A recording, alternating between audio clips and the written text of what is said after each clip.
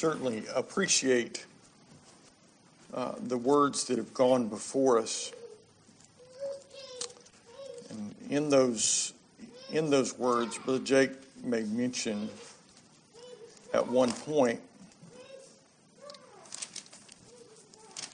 of the number of false gods, idols that have beset our people and our country.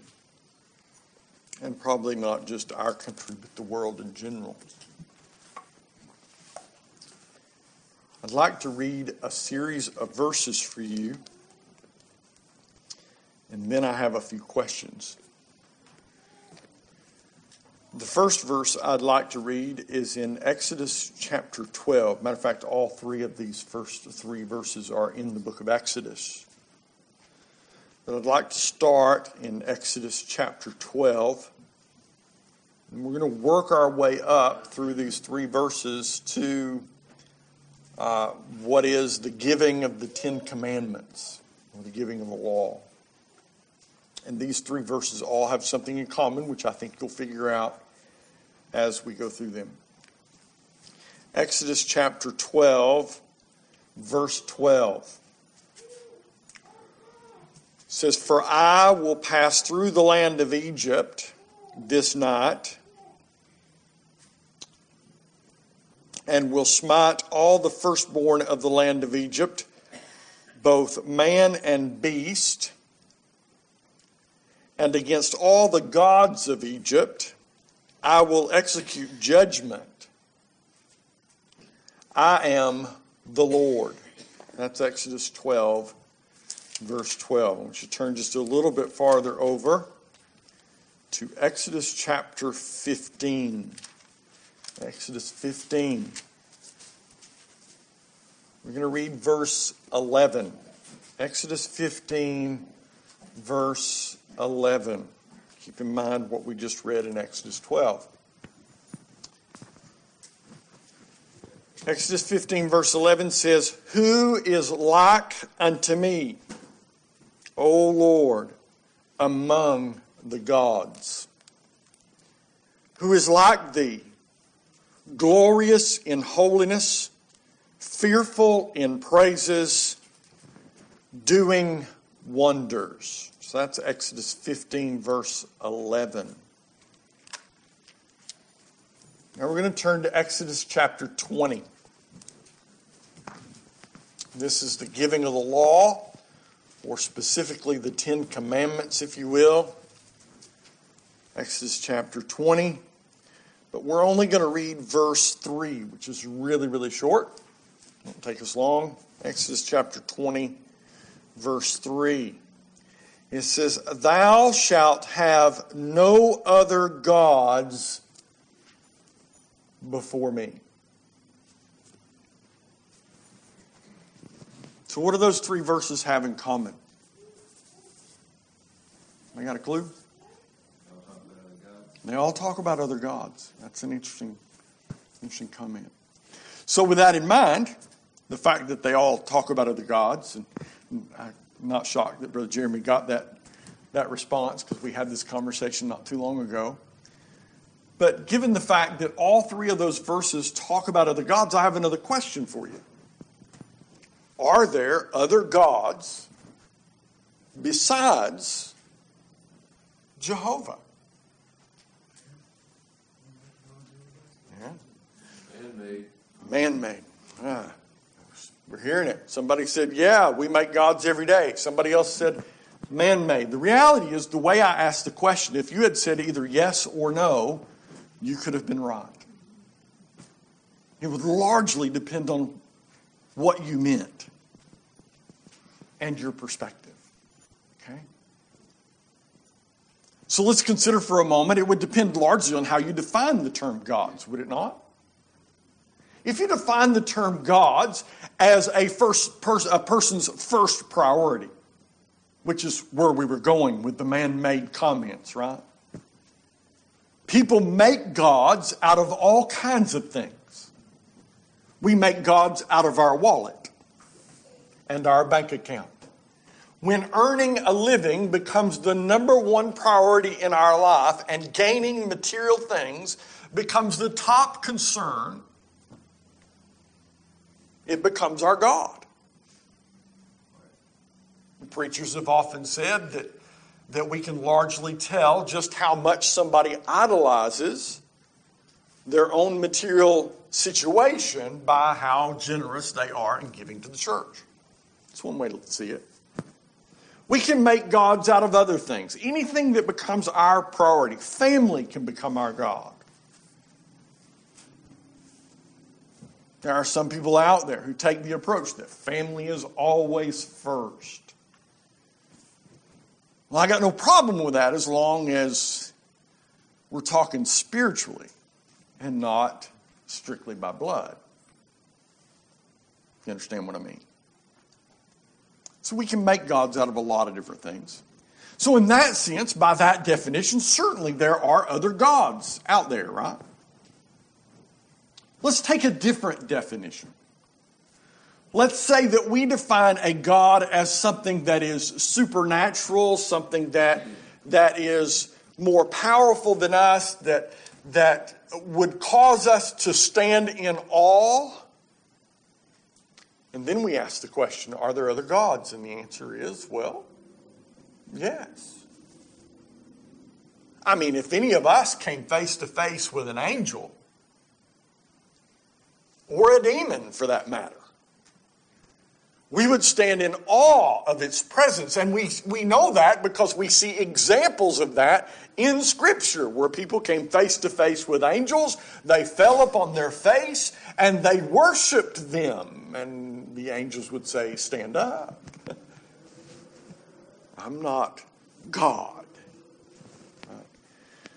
So even by that definition, even when we define gods as something that are above and outside the natural world, that are supernatural in nature, that are spiritual and have powers that would cause humanity to stand in awe, then we come to the conclusion that yes, there are other things that we would call gods in that sense.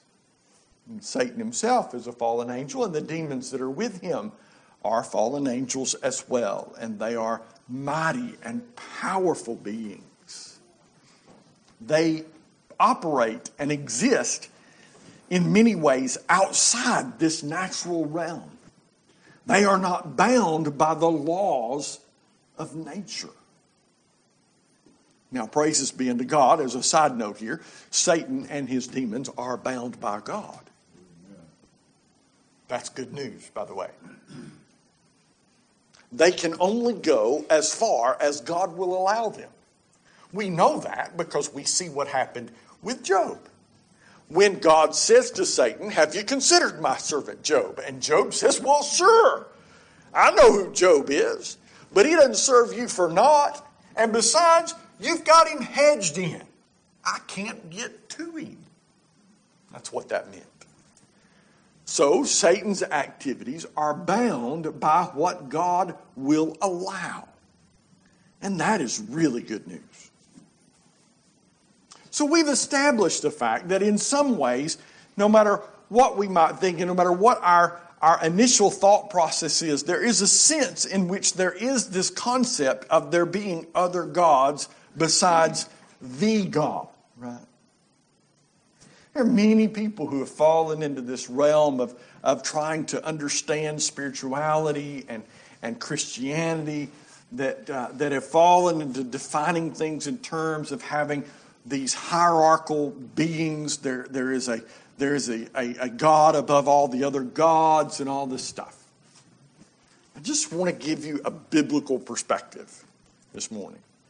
And I wanted to make sure that we didn't start out with a naive definition or thought, a childish way of approaching this by just saying, no, there's no such thing as gods besides Jehovah. There is, and the Bible speaks of them. We just read 3 specific verses that speak of there being other gods. We read about one that spoke of the gods of Egypt. And then we read others that spoke of gods. And then we finally get to Exodus chapter 20, where it says, "Thou shalt have no other gods before me." Okay? So there is the concept of there being other gods. However, I would suggest to you that when we get down to defining the concept of God in a biblical way, when we get down to defining the concept of God in terms of the God Jehovah or the God of the Bible, I would suggest to you that he is the only God.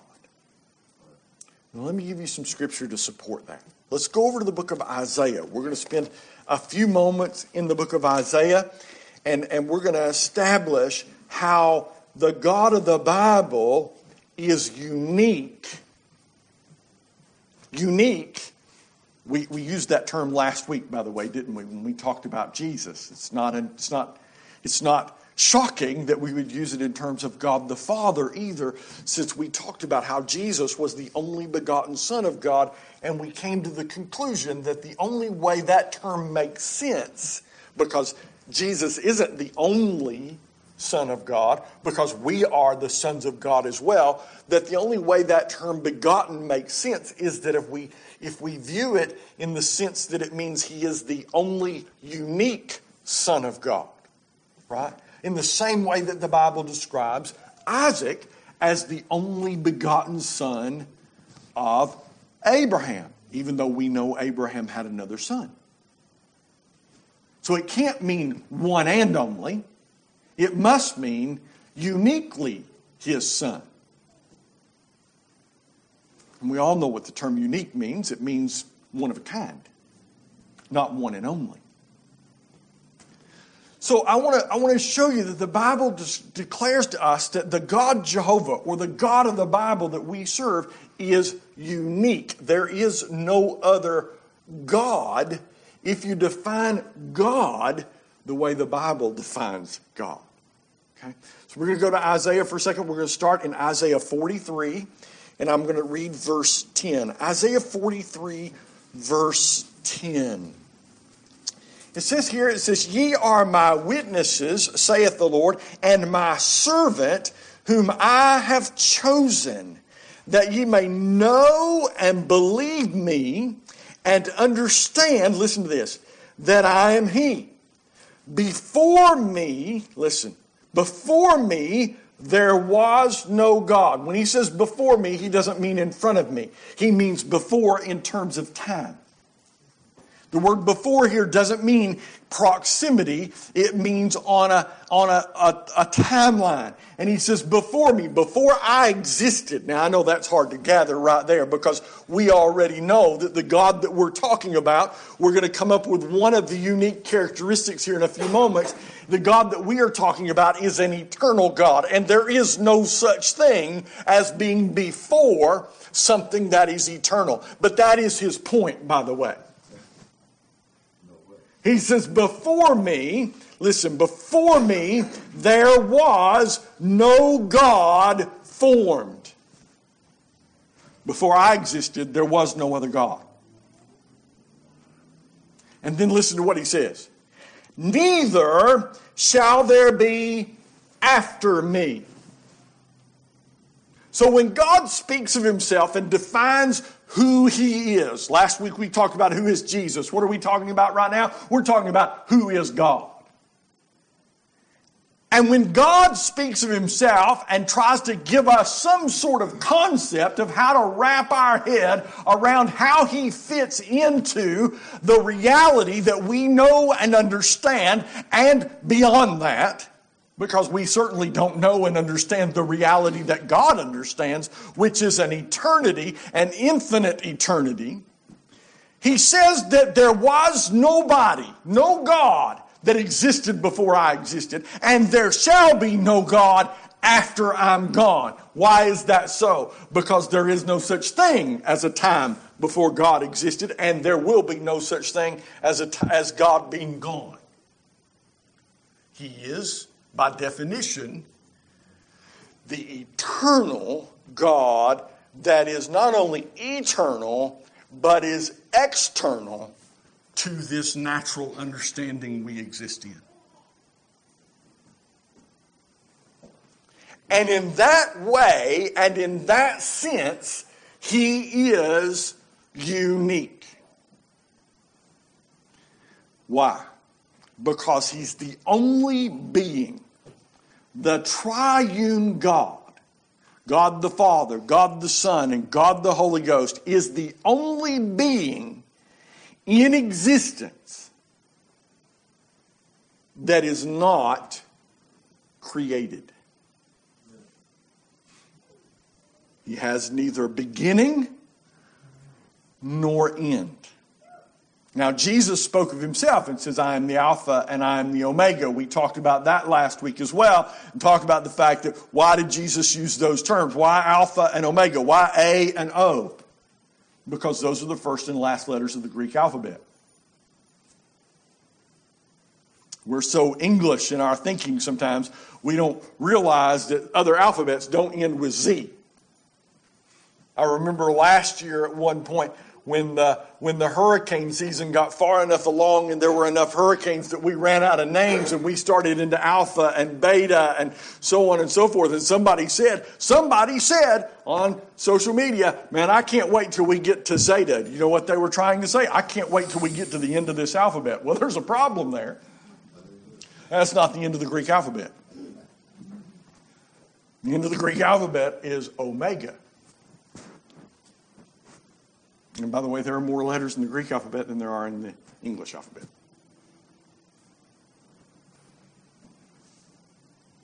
And I don't even want to talk about the Cyrillic alphabet, because it makes no sense at all to me. Letters in that I can't even figure out how they're supposed to be pronounced. I'm not making fun of it. Those people are obviously smarter than me. To me, that's like the metric system. Why do we even do this? I was so happy the other day. I was watching but Jeremy will understand this fully. I was watching some woodworking type videos and stuff on YouTube. I came across this English fence builder, United Kingdom fence builder, outdoor fence builder. Our fence is kind of falling apart, and I'm trying to figure out how to fix it. And I came across this English. They do things different, by the way. But I was just impressed and shocked and so happy because, by the way, United Kingdom was where our imperial system came from, but they've quit using it for the most part, if you don't know that. We're one of the few countries left. But I was so glad when he started talking about putting his fence posts in, and he placed them, and he said it this way, 6 feet apart. And I went, yes! I understand that. I know where 6 feet is.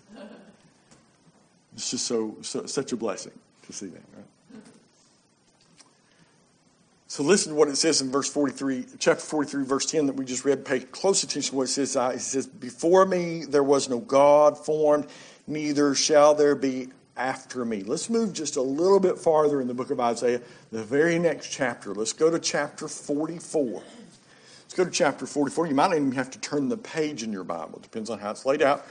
But chapter 44, let's look at verse 6 in chapter 44. Let's look at what God says about himself. It says here, thus saith the Lord, the King of Israel, and his Redeemer, the Lord of hosts. I am the first, and I am the last. This is the same statement, by the way, that Jesus made about himself. I'm the beginning and the end. I am the Alpha and the Omega. Notice he says, I am the first, and I am the last. And beside me, now this one's proximity, by the way. When we talked about before, it wasn't in front of, it was prior to. Now we're talking about beside me, and he does mean next to me. He says, beside me, there is no God. This is why I said when we started this conversation a few minutes ago, when I asked the question, is there such a thing as other gods? And most of you immediately said no, said yes, man-made. And I said, the way I asked the question, you could have said either yes or no, and you would have been right. Because yes, there is such a thing as man-made gods, which we have seen through those 3 references in the book of Exodus. There is such a thing as other gods in the sense of things that are not external or not eternal, but rather things that have risen to a level of priority in the lives of human beings. There is other gods in the sense that if we define things as supernatural and powerful and things in which we would stand in awe of, demons and angels, we might call them gods in our world. So you would be right if I asked you if there were other gods and you just simply said yes. You would also be right, though, if I asked you if there were other gods and you simply said no, because the Bible clearly says that God says, I am the last, I am the first. Before me there was none, after me there will be none. And he says, and even beside me there is no God. Right? What is he saying? Is he saying there's no other beings that are more powerful than humans? No. Is he saying there are no other beings that exist outside of nature? No. What's he saying? He said that what he's saying is there are no other beings that are like me. And the main characteristic that he is laying out in these 2 verses is the characteristic of being eternal. There is no other being that is eternal. That is clear. You may not understand anything else about this, but understand this. These 2 verses that we've just read in Isaiah make it abundantly clear that outside of the triune God, God the Father, God the Son, and God the Holy Ghost, there is no other singular being that is eternal. Got it? If somebody tries to tell you that, well, the God Jehovah, that's just one God. There are other... No. There is no other being in existence that existed from eternity past and exists into eternity future. God, Jehovah, Yahweh, whatever name you want to apply to him. And I don't think the name is all that important. He is the God of the Bible. He is eternal.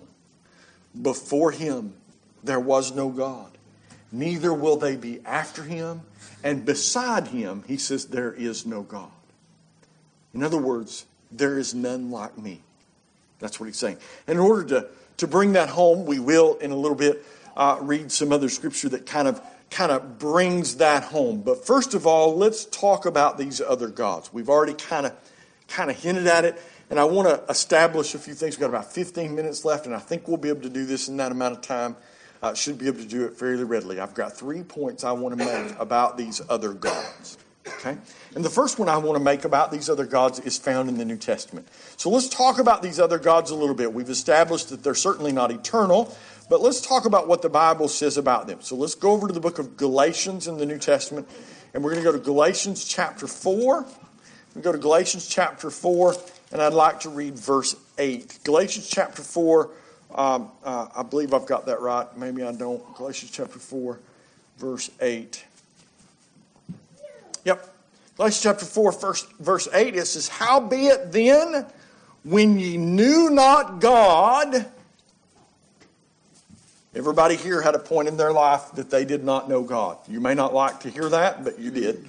It may have been in your mother's womb. It may have been when you were a child. I know most of you will tell me that you don't remember a time when you didn't know who God was. You don't remember a time when you didn't love God. Different people have different experiences. I can tell you that I do remember a time when I really didn't care. I'm not going to tell you that I hated God, but I do remember a time in my life when God was not important to me, when it didn't matter to me. There were other things that were far more important to me. I grew up wanting to get my slice of the world. I intended to retire by the time I was 40. I have failed. And that did not happen. I'm just hoping I get to retire before I die. That's what I'm hoping for right now. That's all. That's really what it comes down to.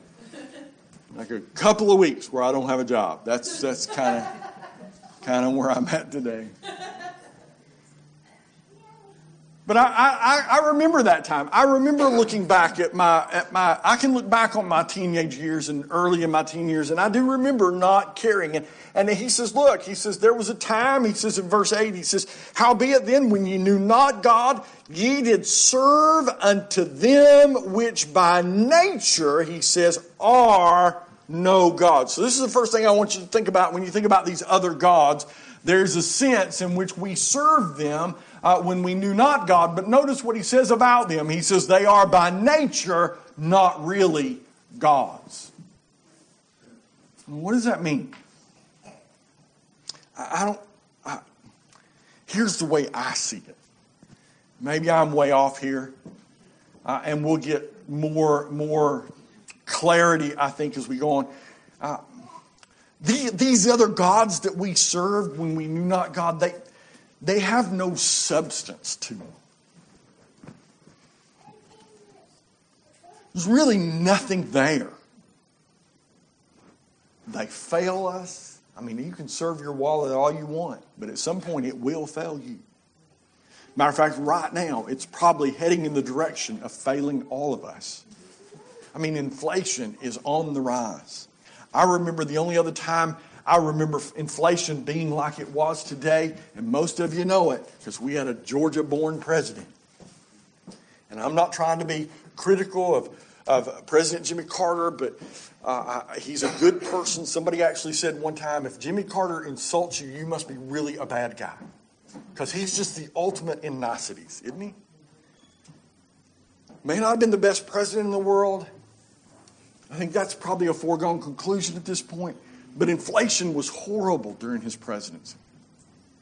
And we are, growing up, getting to be an adult, looking at different things that I had to deal with in life, especially things like credit. I remember back when we first got married, it wasn't unusual that credit cards, especially if your credit wasn't extremely established, credit cards might have a 20 or 21% interest rate. Right? And that sounds horrible to some of you because, you're thinking credit cards can be pretty low now. But there was a time when that was... Did you know that during the Carter presidency that mortgage rates got that high? Even if you had good credit. Right? I mean, it was crazy. It's crazy. We're not quite there yet. But if you're watching how things are, how things are ratcheting up, I'll give you some examples. Because I work in an international company. So we do business all over the world. And I manage part of a business here in the North American area, at least from a strategic standpoint and from a technical standpoint. I've kind of taken on both roles again. But a few years ago, or a year and a half ago, I could load anything I needed on a container in Asia. No matter what it was. They didn't care. And I could have it delivered to Los Angeles, the largest port in the world, right? In the United States in particular, in Los Angeles. I could have it shipped to Los Angeles, and it would arrive in just a short period of time. It didn't take that long, believe it or not. And I could pretty much do that for less than 5 cents a pound, no matter what it was. Given. So if I had a chemistry that cost me 30 cents a pound to make in China, I could have it shipped across the ocean, get it to Los Angeles for 35 cents a pound. That container cost, that shipping cost, in the last year and a half, has went up 5 to 7 times. So today, if I have a chemical I can make for 30 cents a pound in China, I can get it to the port at Los Angeles for 65 cents. Which means the shipping cost, in some cases, is higher than the actual manufacturing cost. Incredible. And you say, well, that's just China, right? That's just where. Guess what? The same phenomena has happened for containers going from Europe to the United States. It's not just a Chinese thing. It's not just an Asian thing. It's an international inflation that's going on across the world. Now, everybody wants to blame our president for it, and I get that. And I get that he's not helping in some ways. But listen to what I said. It's an international inflation that's going on around the world. Now, granted, I know we have a lot of influence on the world markets. But the point is that if you're putting your hope and your trust in the money that's in your bank accounts that's been there for a while, let me assure you that it is worth less today than it was yesterday. And it will be it's worth less today, way less today, than it was a year ago. And do we believe this will turn around? At some point, yes. We do believe it'll turn around. But I don't know if it'll turn around before you need it. Because I don't know what your needs might be. You might end up with an immediate need in the next several months. I mean, we do believe it'll turn around before the year's over, to be honest with you, before next year's over, halfway through next year. But we don't think it's going to go back where it was.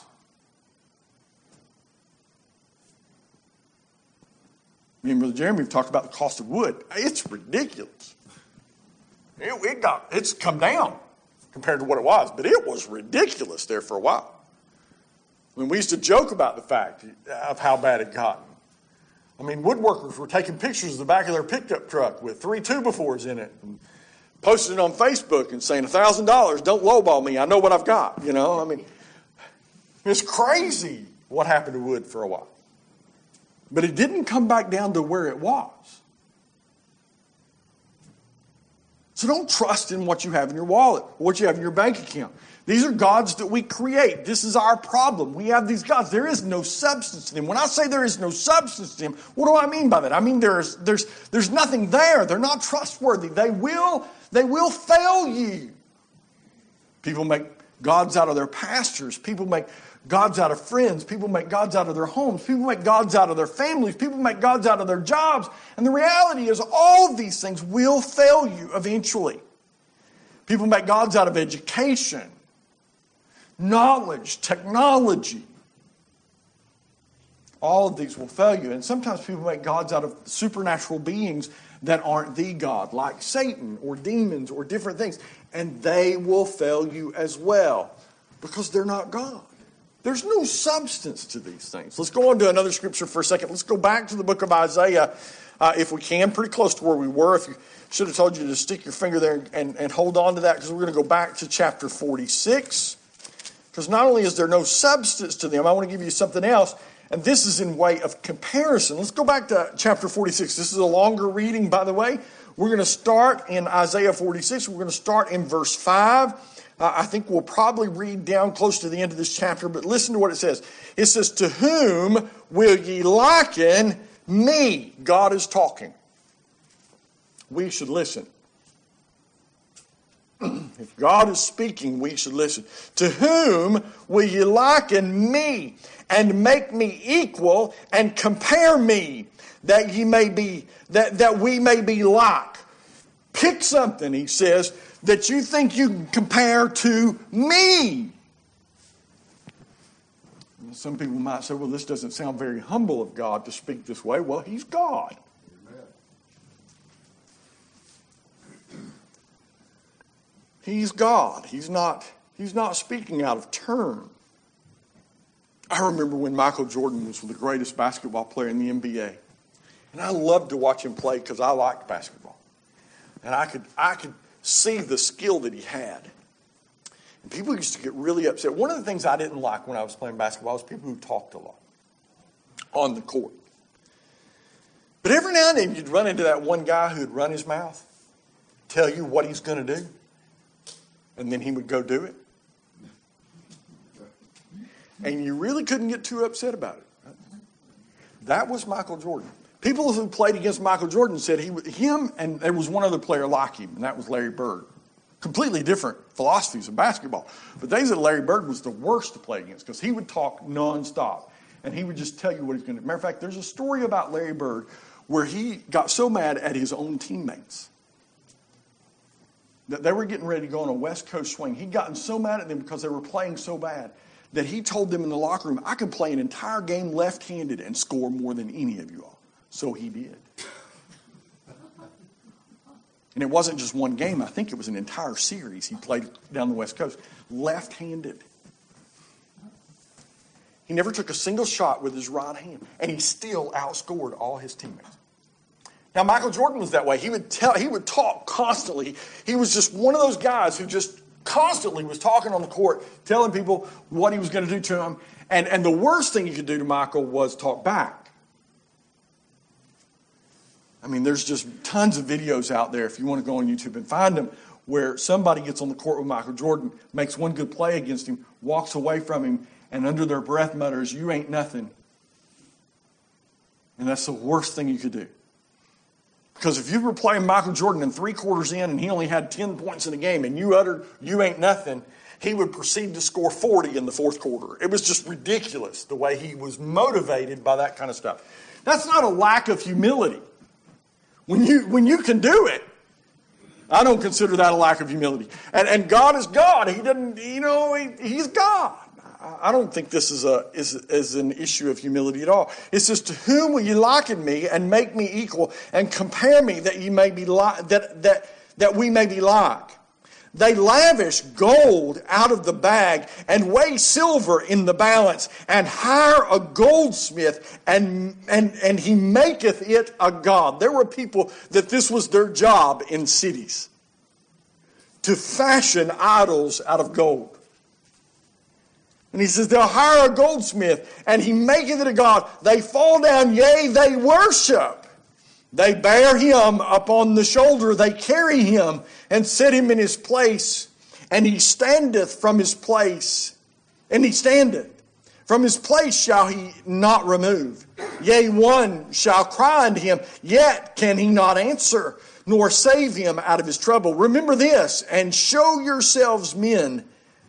Bring it again to mind, O ye transgressors. Remember the former things of old, for I am God. And there is none else. I am God, and there is none like me. Declaring the end from the beginning, declaring the end from the beginning, and from ancient times the things that are not yet done, saying, my counsel shall stand, and I will do all my pleasure, calling a ravenous bird from the east. The man that executeth my counsel from a far country, yea, I have spoken it. I will also bring it to pass. I have purposed it. I will also do it. So when we talk about these other gods that we've acknowledged do exist, and I've run out of time as always, the one thing we need to remember is that when we place them beside our God, when we place them beside the God of the Bible, they do not compare. 1, they're not eternal. 2, they're not as powerful as our God. 3, they don't know what our God knows. They're not able to execute their will the way our God can execute His will. Money seems to be a powerful thing until it is no longer powerful. I was watching a show the other day where they were talking about family. And they said nobody knows somebody like family until they don't. There's some truth to that.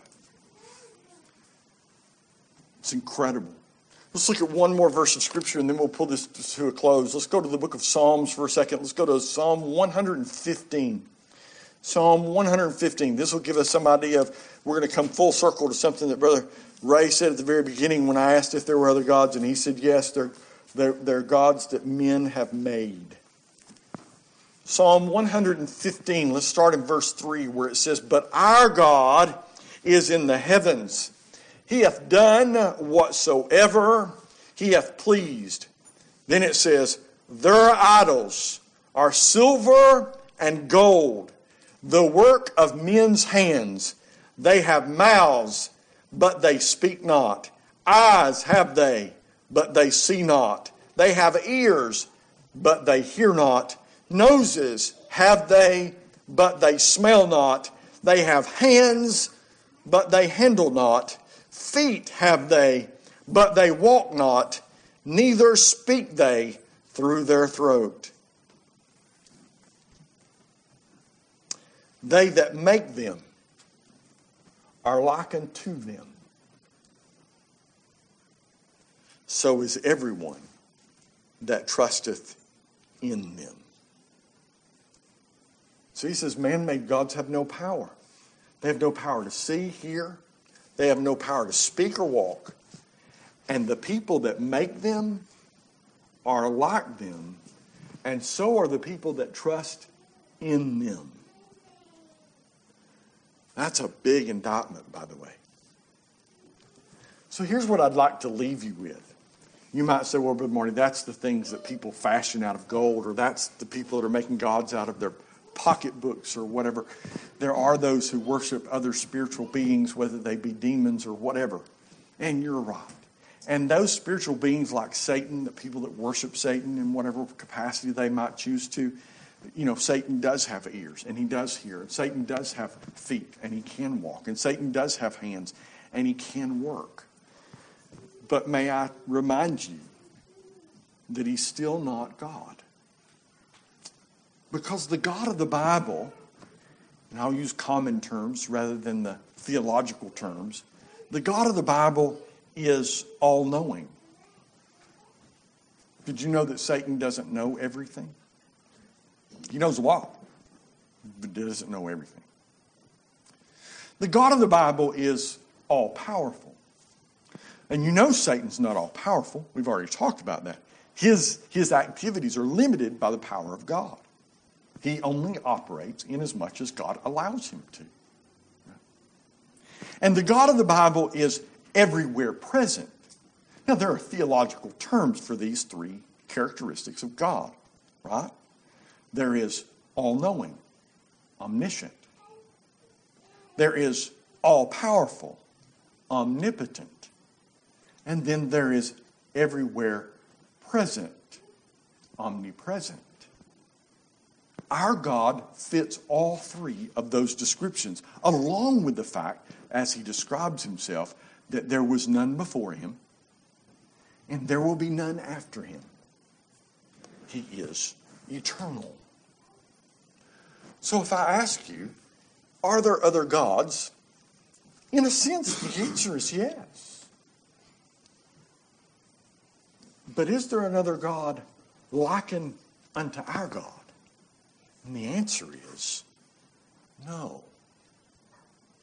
In the book of Deuteronomy, it says, their rock is not as our rock.